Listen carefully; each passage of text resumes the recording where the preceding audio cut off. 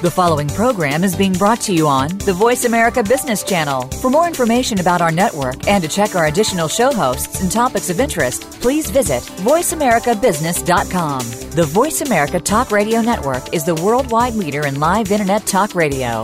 Visit voiceamerica.com. The views and ideas expressed on the following program are strictly those of the host or guests and do not necessarily reflect the views and ideas held by the Voice America Talk Radio Network, its staff, and management.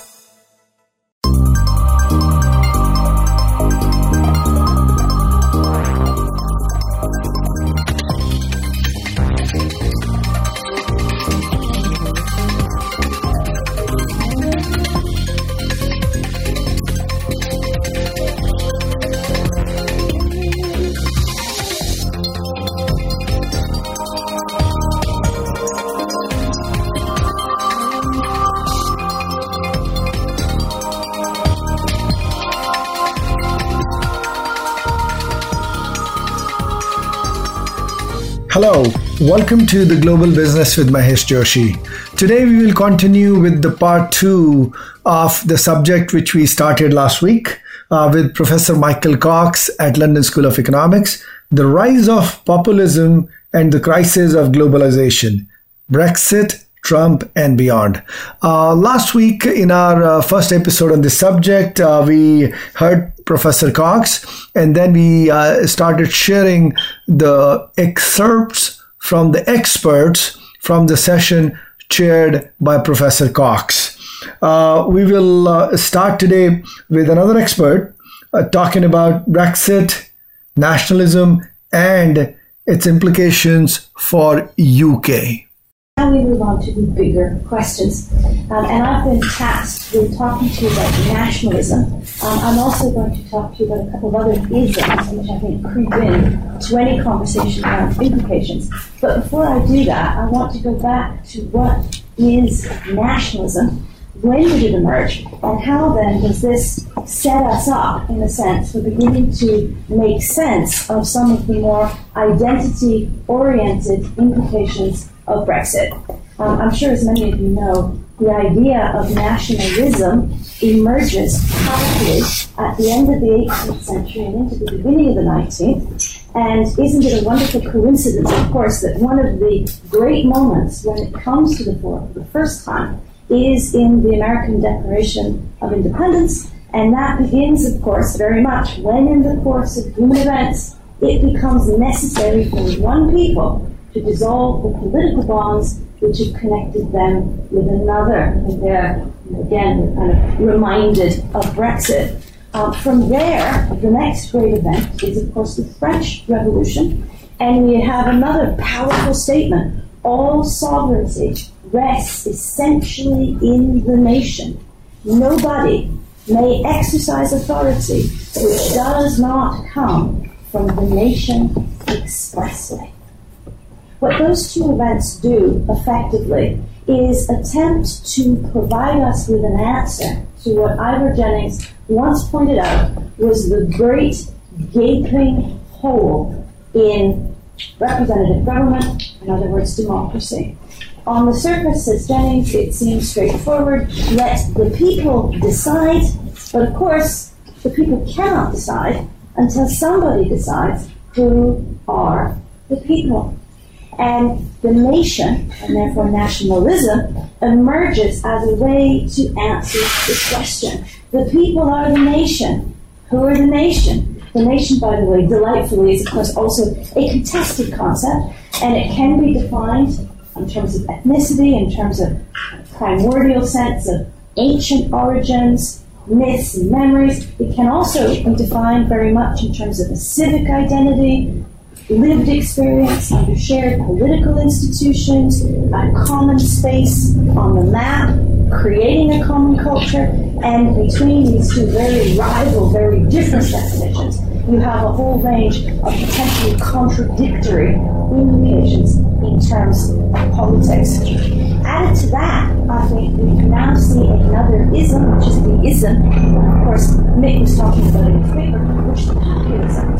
Shouldn't be confused with nationalism. I think it is a thinner ism but it also picks up the Ivor Jennings tension. Again, who are the people?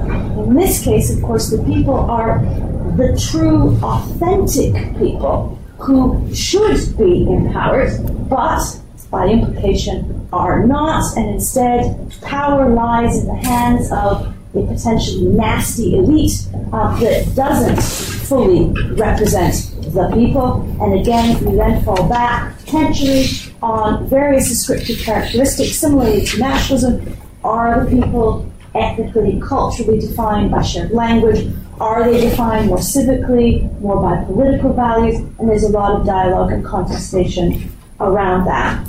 In terms of Brexit, we have, of course, both aspects of this interesting question showing up. We have true nationalism, of course, in the context of Scotland, which received devolution as a way of addressing a desire to have a shared collective identity of the Scottish nation empowered politically in a devolved organisation, which is, of course, the Parliament in Edinburgh. And around the independence referendum, we have this continuing to have traction. And in the Brexit vote, we had a very clear sense in Scotland of the Scottish nation having a shared view in terms of that relationship between Scotland and Brussels. So there we have a clear sense of the nation, and we now, of course, in Scotland have further ambiguities following the very recent vote, where there seems to be a movement back towards an understanding of Scotland as having its nationalism represented through devolution once again, not wanting to go so far as separation, because that would then remove them from a more important tie and a more important common market, which is, of course, within the United Kingdom. So there we have nationalism. We also have nationalism in Ireland. We have nationalism, I say in Ireland purposefully, because this brings in the whole question of the status of the 6 counties in the north, of the dilemma which emerged, of course, in 1922 when we had the creation of the Irish Republic, and the retention of the 6 counties in the north as part of the United Kingdom, and the question, what will happen, and all of the special relationships that were formed between the Irish Republic and the United Kingdom to allow effectively free movement of people between Ireland and the 6 counties, and of course the United Kingdom more generally. And we have, again, in the north, clear vote to remain, and we have in Brussels a clear identification that the status, the boundary between north and south is one of the top 3 issues, remember, they want to have addressed, in addition to the question of citizenship and the question of who pays the divorce bill and how much it will be, the status of Northern Ireland. Again, clear sense of nationalism, now with very significant implications given the coalition that seems to be emerging between the DUP and Mrs May's now minority Conservative government. Beyond that, though, we have any number of other rather interesting isms to think about. And the big one is, of course, populism. And again, we have this very clear divide shown up by the Brexit vote between that part of British electorate, mostly in England, but not exclusively, also in Wales, of course, picking up a sense that there is a cleavage between, and this has been defined variously, the anywheres and the somewheres. This, of course, is the new rendering of it by Goodhart. The somewheres are those that do have a sense of themselves as grounded in a particular place. They are a people from somewhere. England, for instance, with shared cultural attributes of some kind. Speaking English, potentially. Having a sense of themselves as having a historical array of a longer standing than recent immigrants, potentially. Different values, potentially. Contrasted with the anywheres that are, of course, another very salient identity community, which is defined in cosmopolitan terms. Irony here, of course, we were missing, for so many years we talked about this, a European demos. Have we found one? Almost coincidentally, out of the bubble of Brexit, because it does appear that there are 48% of people, at least at that point in time, who did identify with the European Union and perhaps didn't realize that until then, but they did. They actually valued free movement. They wanted to belong to something bigger. They liked the idea of being cosmopolitan and felt it quite profoundly, hence all of the fallout that we have seen. So that's a big cleavage as well.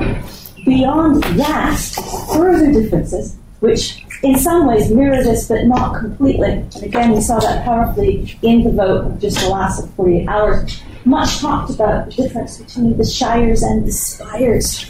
The shires seeming to map on to somewhere. Where are the somewhere? The somewhere they are in the countryside. It's not that straightforward, of course. But then the spires on the other side, the spires, Oxford, Cambridge, the City of London, the cosmopolitan elites who are out of touch with people. They're probably all experts. We know what populism thinks of them. And again, the kind of cleavage as it goes.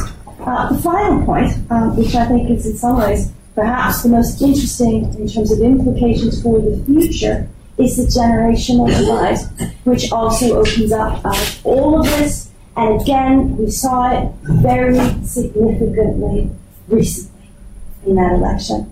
And the generation seems to suggest that on the one hand, we have an older cohort, under this discipline, of grey supporters. Apparently the manifesto was an absolute disaster in terms of how they would react to it, who, as they are growing older, are more likely to make a conservative choice, more likely to feel themselves from somewhere voted, in every generation up, more so to exit, except, of course, to the very oldest, who remembered the war and voted to remain. I think that's quite interesting, also in terms of anywheres and somewheres. And the younger generations, who every generation we go back to the voting age and the first cast your ballot, voting ever more to remain within the European Union and coming out, as we know, en masse to support Corbyn, who is, of course, another version of populism, framed differently. And in that sense, we might remember, of course, Laclau and Mouffe, who wanted to point out that in some variants of populism, you could potentially get an immense, impact if it meant that you could, in fact, engage harder to reach populations that had historically not engaged in political discussion, debate, and, of course, finally, the act of suffrage itself, actually passing a ballot. So the implications, of course, for nationalism. We'll now take a short break and we'll come back with our next session.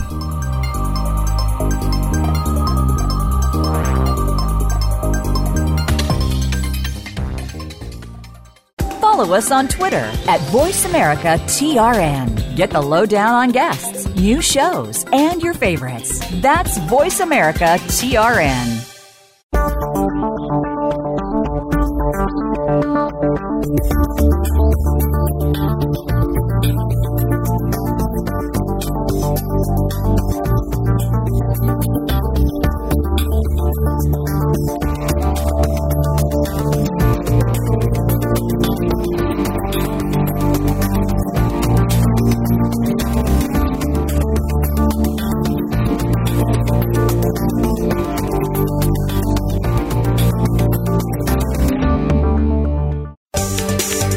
From the boardroom to you, Voice America Business Network.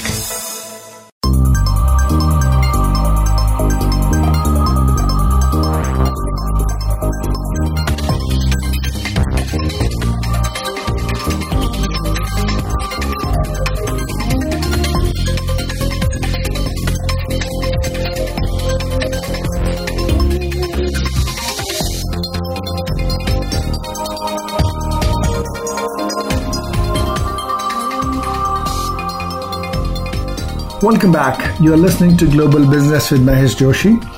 Today's subject is the rise of populism and the crisis of globalization, Brexit, Trump, and beyond. We'll now listen to the next expert talking about Brexit and UK-EU negotiations after the recent elections in UK.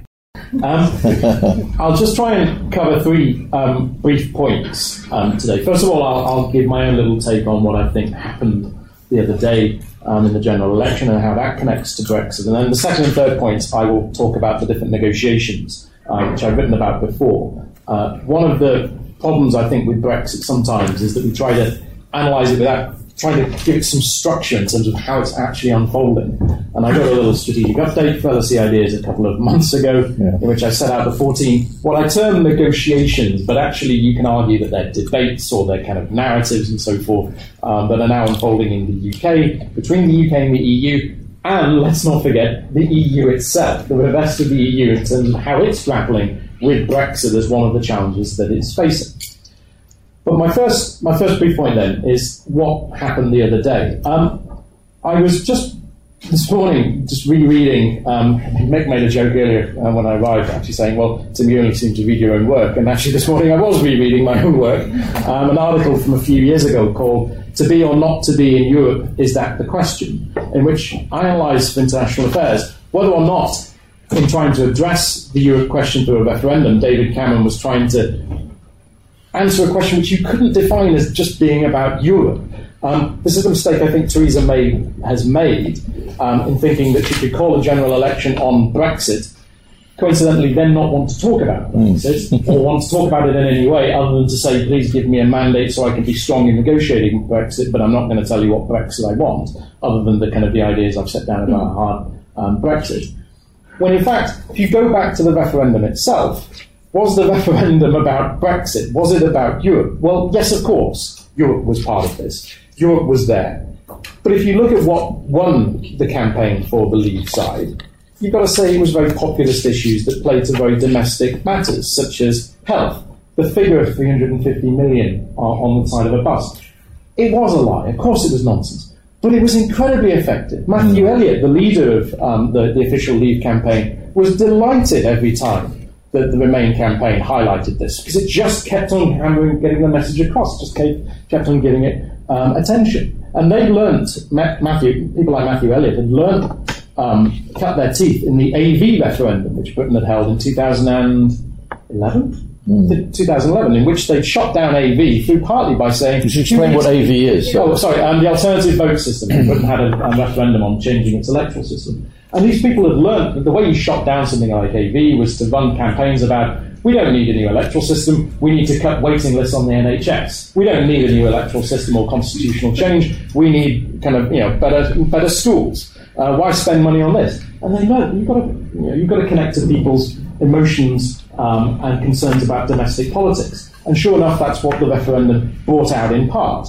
A vote against the elite, a vote against kind of globalization, Europe, the kind of two mixed together. Yes, immigration was there, but was it just about immigration from Eastern Europe? Was it immigration about Turkey, Syria, North Africa, and so forth? So it brought out a whole range of issues. And I think Theresa May made the mistake of thinking she could put Brexit first and then everything else afterwards. Whereas Jeremy Corbyn, yes, and I'll come on to in a moment, he's accepted Brexit will happen, but he put other issues first. He put poverty issues first. He put health. He put welfare. He put transport and nationalising or bringing back into public ownership the railway system first. And that connected to people better. That's one of the basic lessons, I think, from the actual referendum campaign, which I don't think Theresa May quite learned. But in terms of the actual negotiations going forward, there were three sets. First of all, those within the UK, and the most important one here is what I call the Brexit narrative, the debate over what the British people voted for last year. And as I said, did they actually vote on Brexit last year? Because we're still having the debate now about what Brexit's supposed to mean. The general election didn't bring that debate out. Yes, Theresa May has put down her ideas about a hard Brexit, but has Labour really debated what type of Brexit that it actually wants? It is now finds itself torn between a very strong Labour vote in areas like London, which is a very strong Remain vote, but at the same time, it picked up a large amount of UKIP voters, who were its former voters who went over to UKIP and have now come back to Labour in parts of the north of England. So Labour's in a bit of a bind here over what type of Brexit it wants. The Liberal Democrats are in a bit of a bind. Yes, they want another referendum, but they kind of don't know what to say about the type of deal they want to negotiate in advance of that referendum. The SNP are in a bind. If you listen to the SNP, the Scottish National Party, during the campaign, they fudged the issue of Scotland's future membership of the European Union because they said they want Scotland to remain in the single market. If rejoining the European Union means joining the euro, no. That's going to be an incredibly difficult sell in Scotland because, funnily enough, the Scots are view the euro as just as toxic as people in England. So staying in the single market, a bit like Norway maybe, so even the Scottish Nationalists have dilemmas here that they're trying to work through. And of course the Conservative Party now are definitely having to try and work through what Brexit is supposed to mean in future. Although I would not be surprised if Theresa May sticks to her interpretation that she's so far given, which is a hard Brexit, with possible concessions over Northern Ireland to the DUP. I think she might not move on this out of fear that it's the right of the Conservative Party will kind of stab her in the back. So you've got the UK's negotiations on Brexit, the internal negotiations over what role Scotland will play and over what role the political parties, and now how Parliament will handle this, given that any legislation on Brexit will have to find its way through a Parliament where the government doesn't have a majority, and where the House of Lords, again, is not likely to play ball, given that the government doesn't have an overwhelming mandate. And usually the House of Lords will defer if the government has a mandate, but it probably won't in future. The second set of negotiations are between the UK and the EU. Well, everybody has been asking the rest of the European Union, what are you going to do now, given what's happened in Britain? Are you going to pause Article 50 and so forth? And I don't think the rest of the European Union is going to pause Article 50. The clock is still ticking, so the 2-year time frame is ticking down. There may be some slack given while Britain tries to work out what to do over the summer, because the substantial negotiations on Brexit were not really going to happen until after the German elections. That said, the detailed negotiations were already beginning, or due to begin in 10 days' time formally, in which certain things would be lined up, so the easier matters would try to be got out of the way in advance of the German elections. So big things aren't really going to happen until later this year. So that gives Britain and the European Union a bit of time, but that time is running down, given Britain doesn't really know what it wants to do here entirely. At the same time, the rest of the European Union is itself uneasy with approaching Brexit. Yes, so far it has approached Brexit in a very unified way, almost because Britain is the spoilt child of the European Union. And this election, again, will almost antagonise the rest of the European Union to thinking, we're going to have to give more concessions to this country that we've allowed to opt out from the euro. We've given concessions such as rebates. We gave it a renegotiation. Now it needs more time to negotiate Brexit. That patience reaches a limit at some point. And while everybody has been worried that perhaps Britain's dysfunctional political system will produce a situation in which Britain reaches the end of the 2-year negotiating timeframe, can't get an idea about what it wants, can't reach agreement with the European Union, therefore falls out in some form of disorderly hard Brexit, I wouldn't put it past the rest of the European Union to draw a line and say, we've had enough. Out means out. If it's going to cost us something, but it's going to cost you more, so fine. At the end of the day, the 2-year timeframe runs down, you're out. We've had enough. That said, there is the issue of what this will mean for the rest of the European Union in terms of funding, in terms of the budget negotiations. This is a real sticking point, not just for the UK's EU relationships, but between the remaining EU member states over who is going to pay more. If there's anything that kind of divides the European Union, it's the EU budget. And if suddenly the UK falls out of the European Union without negotiating some form of payment, then that's going to lead to quite some bitter arguments within the remaining European Union member states, as some member states pick up the tab and some refuse to do so. But the biggest question, and this is probably the third set of negotiations, which I think we sometimes in Britain overlook, is about what this means for the rest of the European Union in terms of changing the EU. And here, there's not actually been that much study in terms of how the European Union, the remaining 27 member states, might change in terms of their balance of power.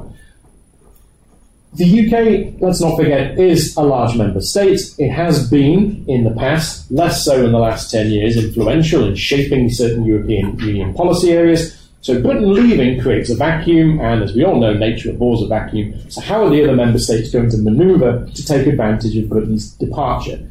Are certain member states going to try and take advantage of this, to try and lead in certain areas? How is this going to change the Franco-German relationship, or will it change the Franco-German relationship? Has Britain's place in this always been slightly sidelined and irrelevant?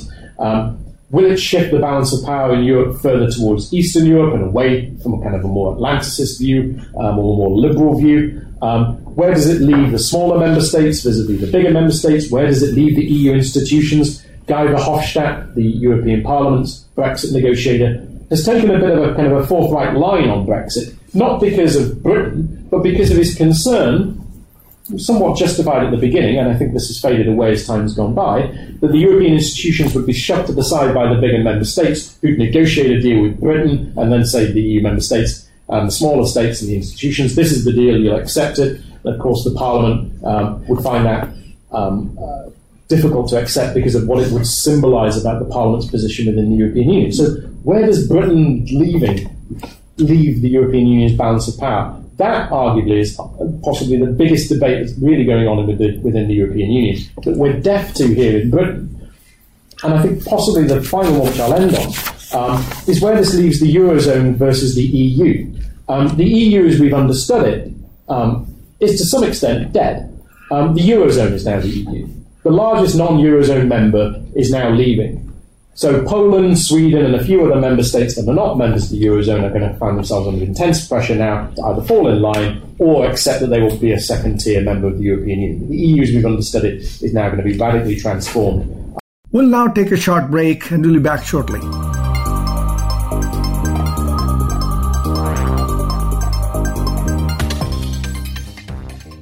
Think you've seen everything there is to see in online television? Let us surprise you. Visit voiceamerica.tv today for sports, health, business, and more on demand 24/7.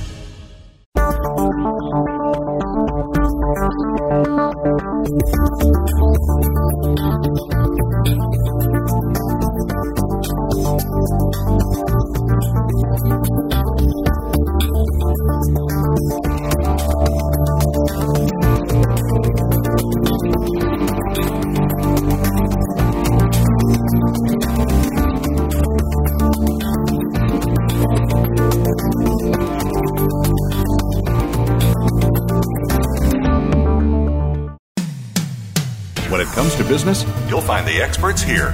Voice America Business Network.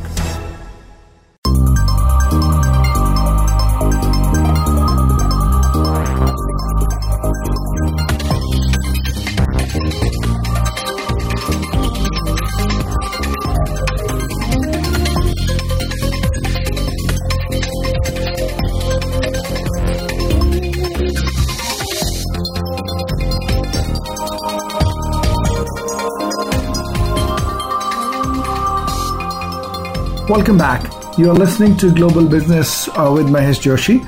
Our subject today is the rise of populism and the crisis of globalization, Brexit, Trump, and beyond. Let's listen to the next expert talking about the Western democracy in the age of Trump.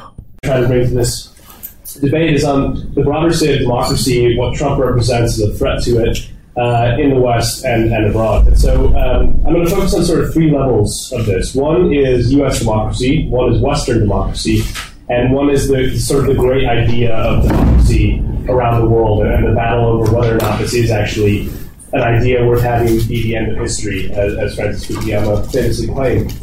So I'll start with the U.S. democracy aspects.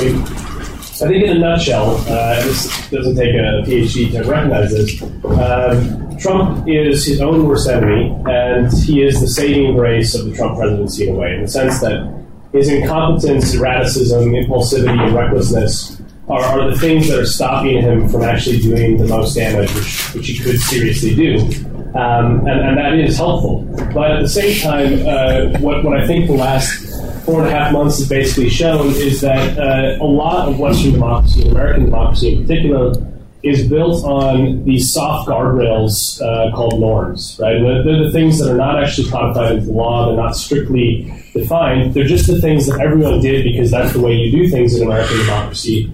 And Trump has realized that and is exploiting that for all it's worth. So in America, we have a series, I would say, of threats to democracy and damage to democracy that has already occurred. Right? This is not a speculative question. It's something where I think the damage has been done and it's going to be difficult to repair.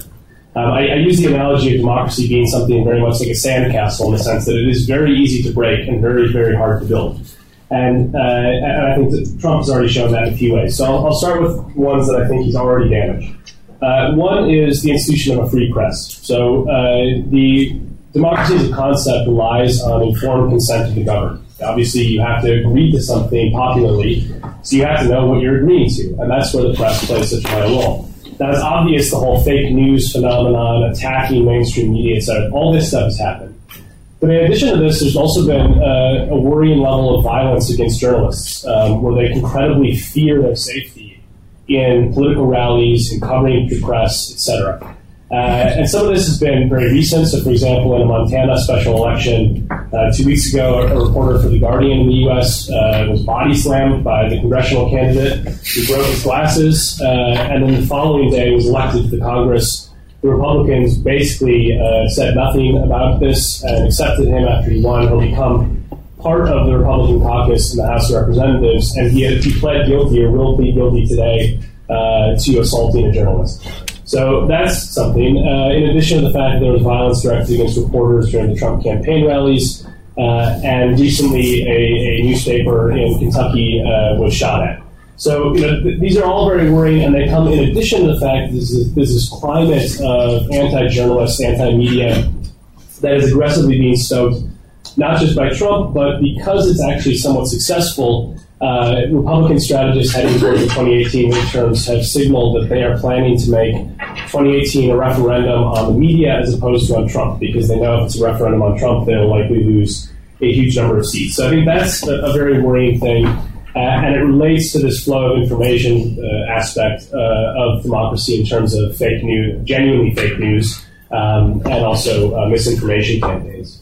A second aspect where Trump's done damage is the idea that voting integrity in the United States is actually full of integrity. The good news is that in terms of the process of counting and tabulating ballots and who's voting, there's actually a very large amount of integrity. It's a very clean system. The main problem in the U.S. with voting integrity is with voter suppression, with disenfranchisement that tends to disproportionately target minority voters. So voter ID, for example, is something that's long been a strategy of Republicans in the U.S., where they try to force identifications to vote, which they seem like it makes a lot of sense. But the predominant license that I have in my pocket, and I imagine, I don't know if you still do, Leslie, but we have driver's license, which costs money, and if you don't have a car, you don't have one. So it's basically creating a cost to voting in many states. This has been long part of the playbook. Now, what Trump has done is he's mainstreamed this false idea that 3 million people illegally voted in 2016, predominantly illegal immigrants. This is not just untrue, but the logic defies reason, because illegal immigrants live in the shadows in the United States because they're so worried about being discovered and therefore deported, particularly in an era of Trump politics, right? So the last thing they're going to do is march into a voting booth, particularly in a place like California where there's already going to be a Democrat winning, and put themselves at risk of deportation to cast one illegal ballot, which is a felony and carries jail time. Right? It doesn't make any sense why anyone would do this, and that's why it doesn't happen. When they actually do audits, North Carolina, for example, did an actual audit, and they found one case of in-person voter fraud. And it was somebody who was trying to pose for their recently deceased spouse who said, if I die, vote for Trump. So this whole thing is a problem because many people, unfortunately, falsely believe that this is true. So there's polls that show 40% of Republicans believe that the votes are not counted fairly in the United States. This means that in the next couple of years, I imagine there will be intensifying state-level campaigns to suppress voting even more. And this comes in an aspect of voter suppression that already exists where felons are not allowed to vote in the United States. So you typically have a very minority-skewed suppression in that regard, too. So the voting, the press, these are issues. The independent institutions in the United States have been politicized rapidly under the Trump presidency. You have outright attacks on judges, so-called judges, saying that this judge can't rule on my case because he's got Mexican heritage, as he famously said in the campaign. He said that the judges who ruled against his travel ban being unconstitutional have the blood of Americans on their hands, and he said that it's their fault if there's a future terrorist attack. And beyond the politicization of the judiciary, he's also attacked the Congressional Budget Office, which has, since the 1970s, been the independent arbiter of how much a policy actually costs. So if you propose a law, how much will it cost? It's nonpartisan. It is led by a Republican appointee who is somebody handpicked by Trump's Health and Human Services Secretary, and yet when that person scored the Trump Care Health proposal, they attacked it as wildly inaccurate and partisan. Right? It's someone who was picked by their health secretary in the past, who was himself a Republican, leading a totally nonpartisan independent agency. And that's being politicized when they say the CBO is just this wing of the Democratic Party. That's really dangerous because if you have no neutral arbiters of what legislation actually does, you can't actually make an informed decision as a populace. So that's another aspect. of American democracy. And these things are continuing. I mean, this is something that over and over the Trump presidency is pushing the boundaries of what are standard norms in American democracy. Tax returns is another good example, right? We can talk more about that. But the overall point I'm trying to make is that we are seeing to a remarkable degree that checks and balances enshrined in law are a very small portion of the equation in keeping American democracy within the confines of those soft guardrails. And that's something where I think 3.5 more years of this, eventually you do just accept things as normal when they happen for 4 years. And that's something that I'm very concerned about. I think within the era of Trump, if I move on to the second layer, this is the crisis of Western democracy.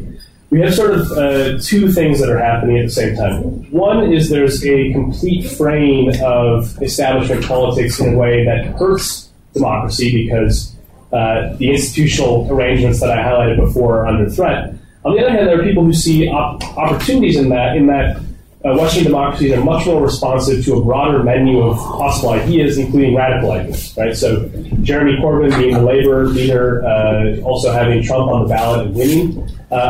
Some people who talk about democracy would say, well, this is a system working, right? It's a backlash against a system of politics that has actually left behind a significant part of the workforce and created no real wage increases for decades. So on that mark, there is some room to argue that democracy is responding to this by making sure that politicians actually take these voices seriously.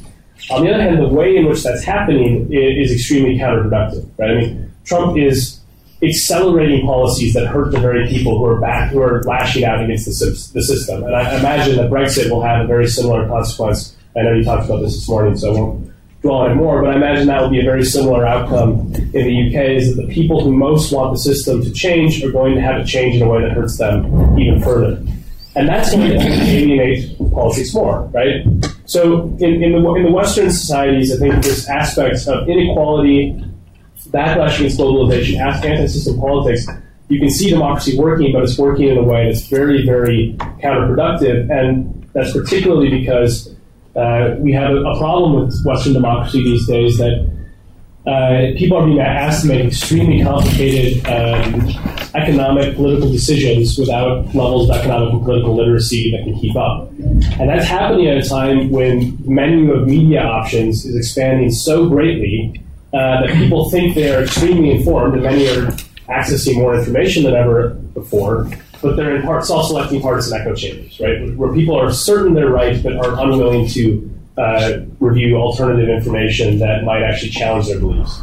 And I think that's a really perfect storm for populism, and that's why in this moment of Western democracy and the crisis of it, I'm seeing, in my opinion, basically a test case that is going to determine how Western democracy goes forward. Because if Trump is a disaster, if Brexit is a disaster, any of these Western populists that actually make it into power are disasters, they become cautionary tales for populists elsewhere, and they actually help establishment politics. Right? It's a weird system where, as an American, there's a part of me that is thinking long term and thinking, you know, I want America to succeed, but I also don't want to succeed so much that copycat Trumps emerge in every country around the West, and that they actually that recipe of the more refined, less reckless Trump becomes the recipe for how to win elections by exploiting sort of the worst thing in our emotional capacity as humans. So that's the second layer. Is I think there's a genuine crisis of Western democracy of people feeling like the system didn't work. We're going to fight the system through democratic means, but maybe that'll actually make people more alienated with democracy if it continues to deliver results that are more antagonistic to their goals. So I think that's the second layer. The third layer is this crisis of democracy more generally, and the idea that democracy is the best system of government. So in this, I sort of see a battle between China, the Chinese model, which is the most credible alternative, and the Western model for democracy. Now, we have over a decade of decline of democracy around the world. There have been 11 years where the world has become less democratic than the previous year.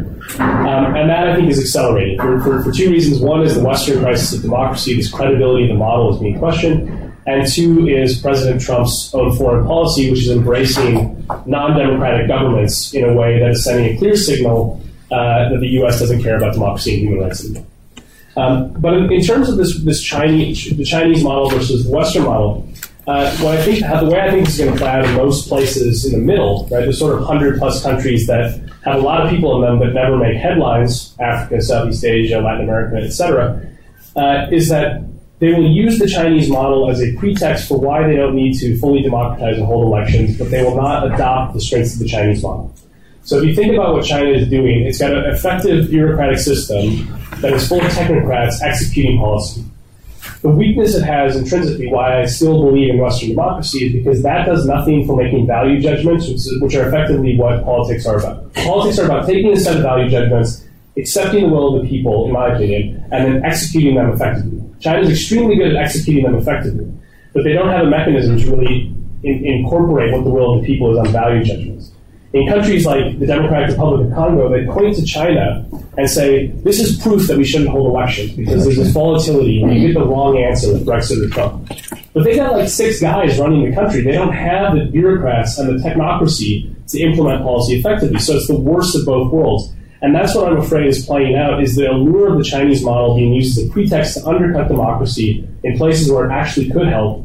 At the same time, where the second part of that 1-2 punch is Trump's foreign policy, undercutting the model of Western democracy and actively aiding and abetting dictators and despots around the world by saying, we embrace you, right? And that is the really scary perfect storm that I think is happening right now if you care about democracy around the world or in the West. We'll now take a short break and we'll be back with you shortly.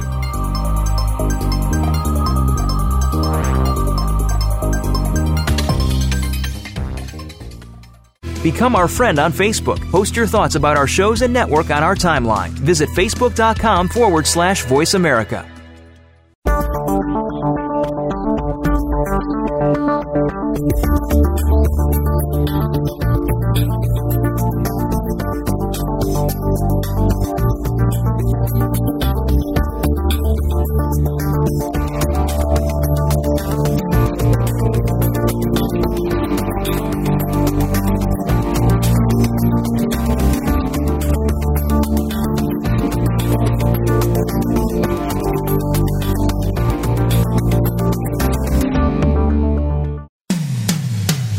Comes to business, you'll find the experts here. Voice America Business Network.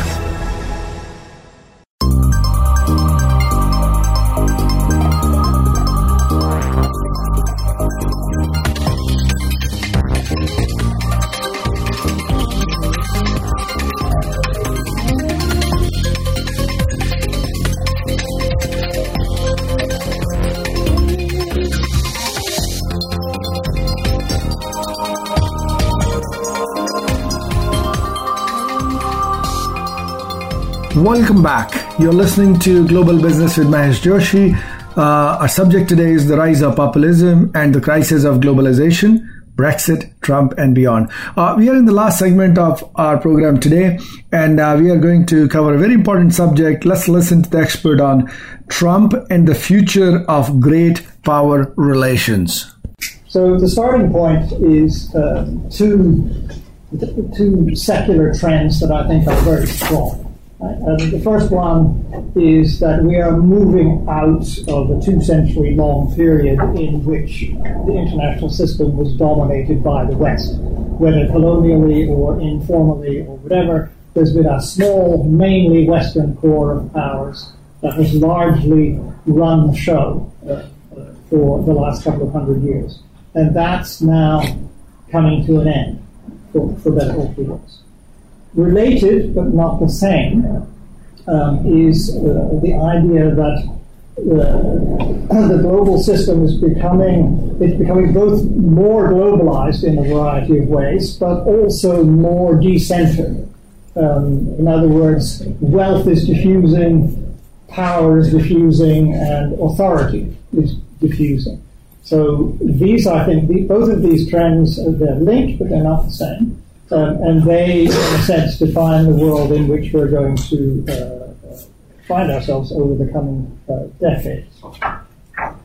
So one of the key throwaway points here is that this will be a world without superpowers. Right? Superpowers are in secular decline. Anyway, we used to have 3 briefly, then we had 2, then we had 1, and you can see where this is going.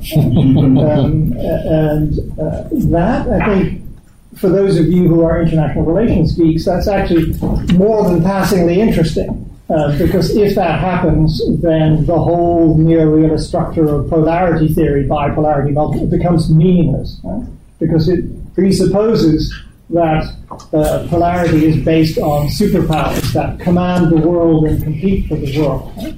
But the world in which we're moving, if I'm right, will have no superpowers, but it will have quite a lot of great powers and regional powers. And the United States will become one of those.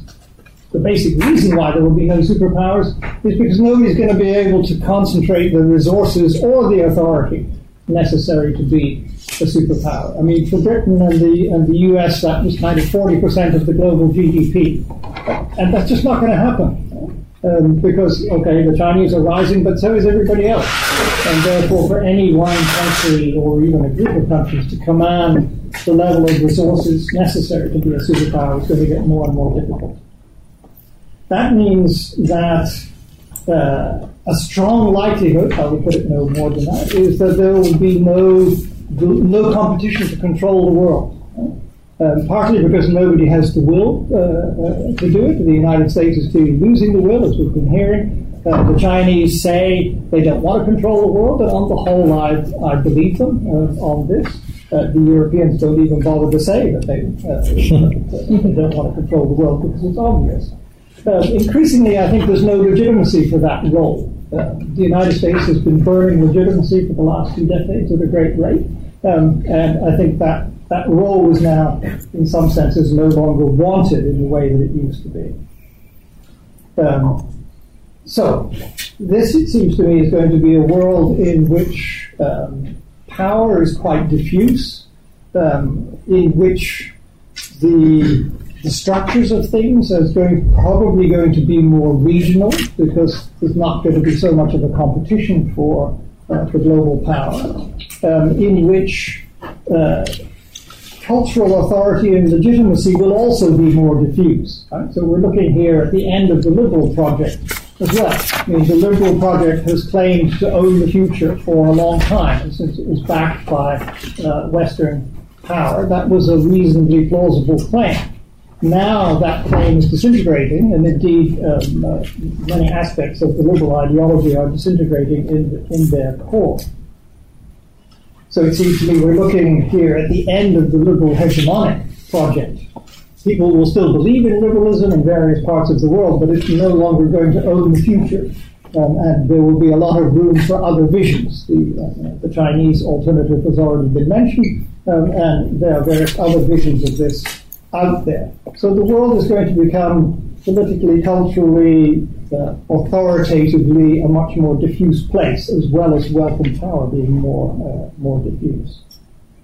A bit more worryingly, I think, is that these great powers that we have are probably going to be mostly rather autistic. In other words, very inward-looking, self-referential, and not very socially adept. Trump is demonstrating this in spades, how to be socially inept. I mean, object lessons all through. But I think the Western powers in general are going that way. The European Union is by its very nature inward-looking and localistic because it's so very complicated to run. The Japanese have long since given up thinking about much other than themselves. These countries have all tried to run the world, and mainly now feel that they have failed, and they're running out of energy and will and steam. They don't want to do this anymore, and their electorates don't want to do it anymore either.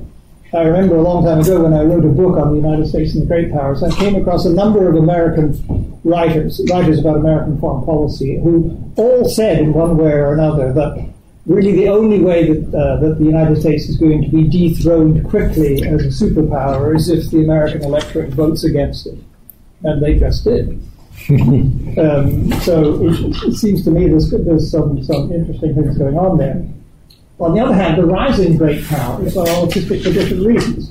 If you look at the rhetoric of the Chinese and the Indians, what they're basically saying is, we want all of the status and such like of being a great power, and we want the recognition, but we don't want to give up the status and recognition of being developing countries either. So our main problem is to develop ourselves. Don't give us anything else to do. We don't want to be responsible for the rest of the world. We've got enough to do doing the billion people that we each represent. That's our big chunk of humankind. Let us get on with that. The rhetoric out of Beijing and Delhi on that is almost identical, which is quite striking. So, a world of relatively inward-looking, sometimes autistic great power. What impact is Trump going to have on any of this? It seems to me that he's going to accelerate this trend. The trend is happening anyway, but the election of Trump and his behavior is going to make it happen more quickly. And I think this is not mainly an issue of material power.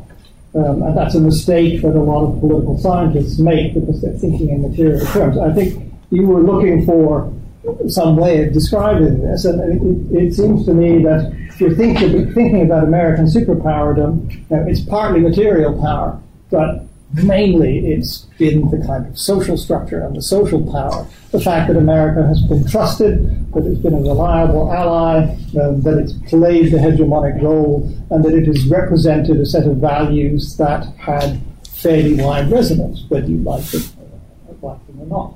Trump is busily dismantling all of that as fast as he can go. He's dismantling it in part by the simple incoherence of his policies, which we've heard quite a bit here already, but also in the sense that he doesn't seem to care about relationships of trust. But really, although he may be vacillating back and forth and not, as it were, actually doing some of the things he threatened to do, in this process he's destroying the trust on which all of these relationships are built. Nobody can now sit down and say, we're absolutely sure the Americans will come if we invoke Article 5, or for the Japanese and the Koreans, we're absolutely sure. They just have now to think, well, maybe we need to start taking into account the fact that they might not. This Angela Merkel's speech the other day about this, which from a German I thought was particularly interesting. So Trump is abandoning liberal values and therefore giving up, in a sense, that that was again a trend within the U.S. before under Bush, but he's made it much more explicit. He's undoing the trade regimes which put America in a very central position in the world and gave it all kinds of institutional advantages. No longer willing to play the hegemon, etc., etc., etc. So he's basically undermining the social part of America's claim to be a superpower. And I think this chimes in with the Brexit theme, because basically, I think rather unexpectedly, we've had a kind of implosion of the Anglosphere. The Anglosphere has been the core of world order for the last 200 years, whether you like it or not. And it's just disappeared in the last few years. Right? Trump has basically said, we're not going to do this. And then the Brits have basically said, we're going to go off and drift out into nowhere land and sink quietly into Little England with it. So basically, the neoliberal project, which has been pushed by the Anglosphere, is now dead in its core. And this seems to me to be quite consequential. So that I think is the one side of things, that Trump is not responsible for this, but he will move America out of superpowerdom and into great powerdom faster than would have happened otherwise, simply because he's playing absolute mayhem with the social side of American power and authority. And I think the damage is not going to be recoverable, in the sense it seems to be deeply embedded in the American political system. The one other issue here, which I think I would address, is that if there was a hopeful side in my kind of decentered globalism, or I don't know, labels vary for it, you might want to call it deep or embedded pluralism, something like that. There was a positive side to this. It was that this more diffuse international order with more diffuse centers of authority, etc., and more diffuse wealth and power, was facing an increasingly long list of shared fate problems, which provided, in a sense, the impetus for ongoing international cooperation. So we're all capitalists now.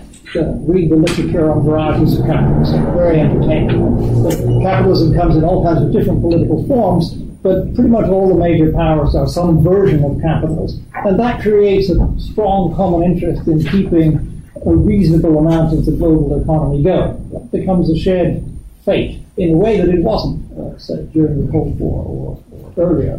There's the environmental issues, there's the health issues, there's the internet issues, there's Oxford spaces, all kinds of stuff, which we can talk about if you want, but I'm sure you're familiar with it. The interesting thing is that Trump doesn't seem to get this either. And I think the key here is the environmental thing and the rejection of the Paris Accord. Because the interesting thing about the environmental issue is that it's not hinged to liberal ideology. Right? I mean, democracy and human rights and all of this other stuff is very much part of the liberal agenda and therefore controversial if you don't like the liberal agenda. The environmental stuff has nothing to do with the liberal agenda at all. It's about shared fate. It's about the climate and all of that, and the biosphere of the planet on which we live. And therefore should the archetypal shared fate problem around which a diverse international society can actually coalesce, because there's not anything really seriously ideological about that. And Trump has basically just put the boot into that as well. That, I find, far and away the most worrying aspect of his presidency. Most of the rest of what's going on is just going to happen a bit faster because he's there. This, however, it seems to me, threatens, as it were,